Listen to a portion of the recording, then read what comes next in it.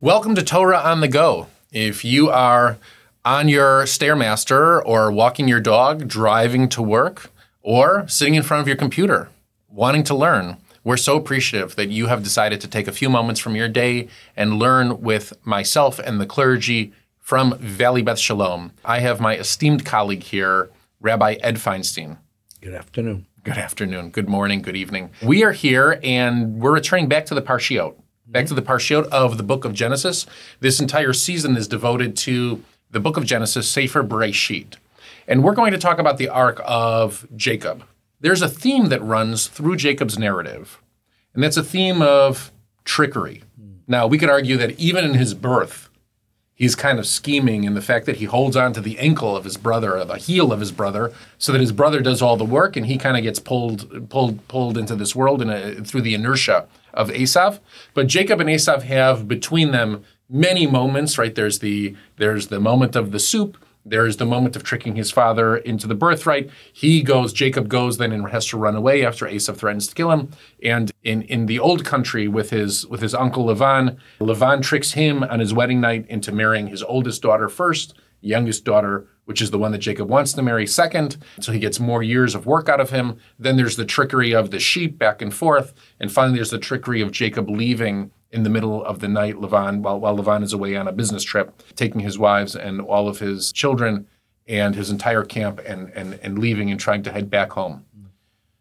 Why do you think in a book really devoted to our familyhood, this kind of scheming trickery plays such a pronounced motif in Jacob's life? Well, trickery, this kind of slippery trickery that Jacob is famous for, is actually a trope that occurs in many cultures and is celebrated in many cultures. And it has to do with the power that is left to the powerless. If this character is powerless, if this character is repressed, is depressed, if this character is put down, the way that he overcomes is through trickery. Jacob is the second born. In ancient legal traditions, he would get none of the inheritance. Garnished. Jacob, his dreidel hits garnished. Is physically weaker than his brother. Yep. Jacob is a stranger in his father-in-law's home and in his father-in-law's land. In all of these cases, he is the powerless one who must use his wits to find his way through and to find a winning way. Now, that trope, that theme, that cultural theme, parallels the experience of Israel, parallels the experience of the Jewish people. We were a people in exile. We were a people who were strangers in strange lands. We were a people who did not control the conditions of our own existence. And so we adopted this idea that we can use our brains, we can use our wits, we can use our understanding of the world in order to survive. This was an assurance to an exiled people that you're not lost, that you still have resources you can call upon, that will get you through, that will find a way. And frankly, that has always been the Jewish way. That has always been the way that we survived in diaspora. That portrayal, though, of the Jew cuts both ways. Right. I mean, it's a double-edged sword. So on one hand, we have Jacob, who literally takes on the name Israel. So when you say that this is Israel's way, this is the character that takes on the mantle of Israel, the name of Israel given to him by the angel that he wrestles. You have wrestled with the divine and proven worthy, and he gets this name Israel. That's the meaning of the word Israel. That's on one side of the coin. And on the other side, is famously the Shylock from Merchant of Venice, which is all of the deviant scheming of Israel and the Jewish people. When we think about being known in this light, this is the danger of that kind of trope. Right, but that's the strategy of the powerless. That's the strategy of the powerless. Look, there's this moment in the narrative when Jacob goes into his blind father to steal his brother's blessing. He's dressed as his brother. He talks like his brother. And Isaac, the blind father, knows something is wrong, and he feels the boy. And then he makes a comment, and the comment is so telling. He says, the voice is the voice of Jacob, but the hands are the hands of Esau. Now, you can read that many different ways. You can read that as a statement of wonderment. The blind father doesn't quite understand who this is in front of him. I prefer to read that as the blessing. You will not be whole, my son, until you gain your brother's ability to confront things in the world and not be afraid of them and not use your trickery. You will not be whole until you understand what your brother understands, that the problems of the world must be faced. And that's the reason why his name is changed to Israel, Yisrael, only when he wrestles the angel. He doesn't run away from him. He doesn't trick him. He wrestles him. Wrestling is an act in which you confront the other and you literally grapple with the other. And in the very next scene, he meets his brother. He divides the camp into two, puts all of the wives and kids and servants ahead of him, and then you expect him to go behind and again engineer some sort of trick, but he doesn't. He goes to the front. He stands in front of his brother, and he confronts his brother. And the interesting thing is, at that moment, he's called Israel. He's called Israel. He is really who he is supposed to be when he confronts his problems. But then he reverts back again to the trickster, and he's called Jacob again. Abraham is never called Avram. Sarah is never called Sarai. Their new names are their new names, but his name is shifty because he isn't sure yet who he is. He isn't sure yet if he has the confidence to walk the world that way. And we, I think, as a people, face a similar kind of situation. We're always a little bit afraid that the circumstances about us will turn difficult. And so instead of facing those circumstances, we use our wits in order to get through. But instead, the Torah is begging us to take on that power of Esav and confront the issue. We should focus on the very first instance of, or maybe perhaps the most famous instance of trickery or scheming that leads to the second. And that is Jacob presenting his brother with soup, in the moment that he's the most hungry. Of course, sitting with his blind father. These two stories happen almost juxtaposed one on top of the next. Right. And the first clearly is in the Torah to explain to us that Jacob buys the birthright, Esau sells the birthright. One is not stolen. And that scene happens in the privacy of Jacob's tent.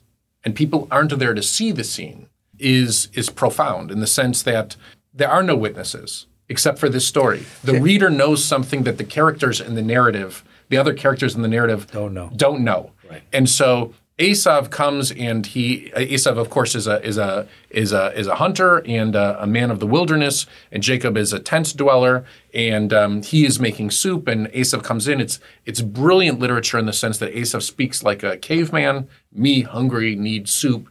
Jacob lays out this scenario for him. Then sell me your birthright. I'll give you all the soup you want. In kind of a beautiful sentence structure, Esav comes back and just says, good. He eats the soup and he leaves.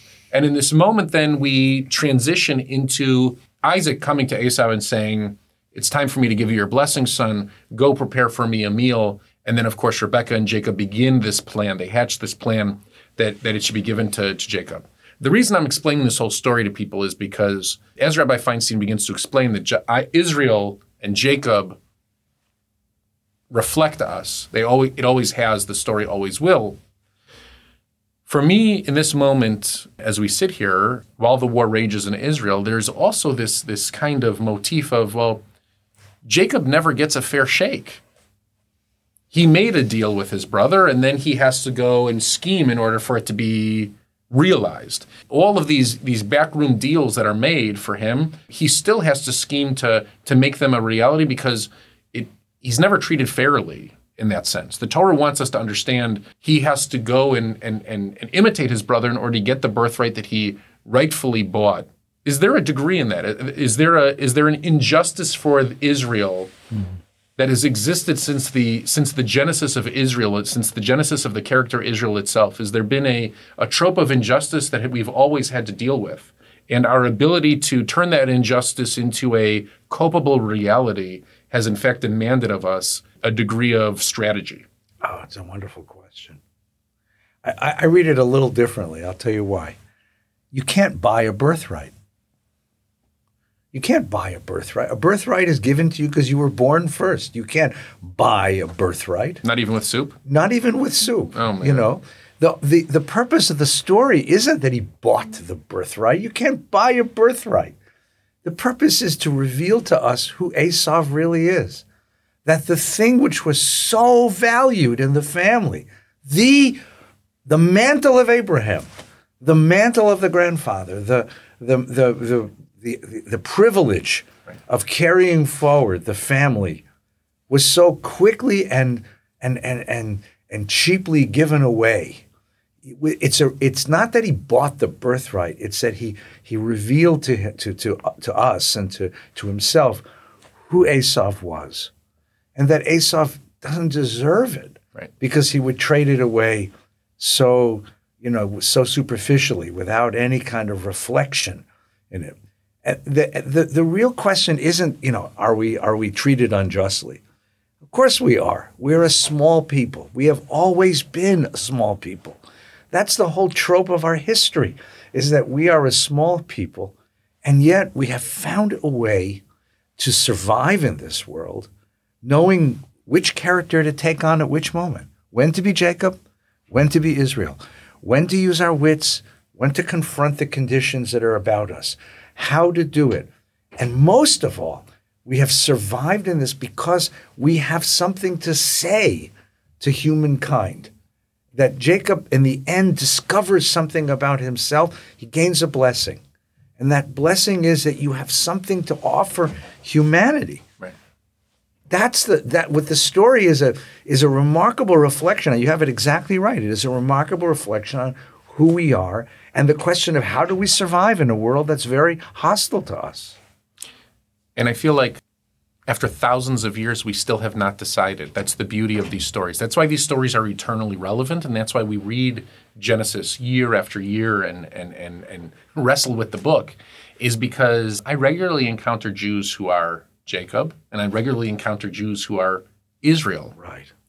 And we still, as a people, as a family, struggle with the identity and the understanding of which do we want to be. Mm-hmm.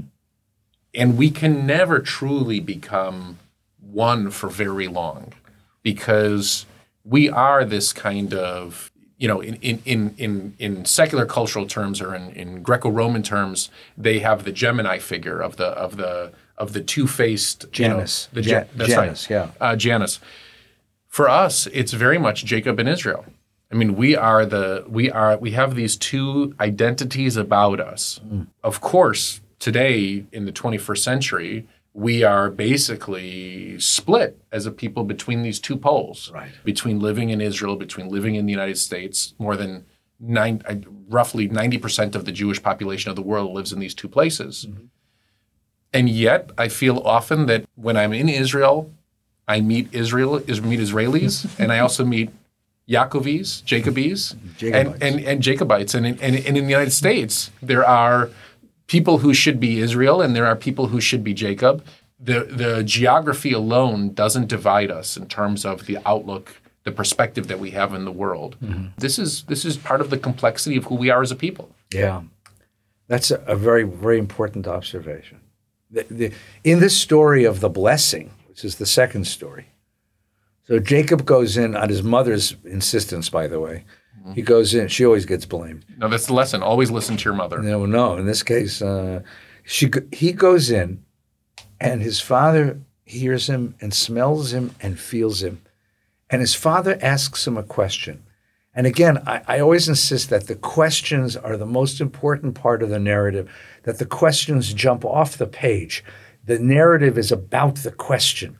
And the question that Isaac asks him is, Mi ata b'ni. Right. Who are you, my son? Who do you want to be?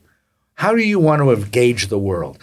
What are your deepest morals? What is your conscience? Mi ata b'ni also means, who are you as my son? What part of me do you want to carry into the world? What part of your grandfather Abraham do you want to carry into the world? Mi ata bani. That's what the story is about. It's a story of the revelation of character. And the whole narrative, the whole trickster narrative, as you described it earlier as we go through, is really about the development of this man into somebody who has some integrity. He begins to put the pieces of himself together. But it's a struggle. It's a real struggle. And, give away the end of the story. At the very end of the story, Pharaoh in Egypt is going to ask him, how old are you, old man? And he's going to say, I'm 153 years old, and every year was nasty. Right. Every year was bitter, miserable. Because his whole life is this struggle. And the struggle isn't only with those outside of him. The struggle is to figure out which of these impulses inside do I need to live by, and which are the ones I have to put aside. Unlike any other character in Genesis, I would argue we don't get to see Abraham as a child grow up into being the man that he is. We don't get to see Isaac. Isaac is we don't have a lot of narrative about Isaac. We have a lot of narrative about Jacob. A lot.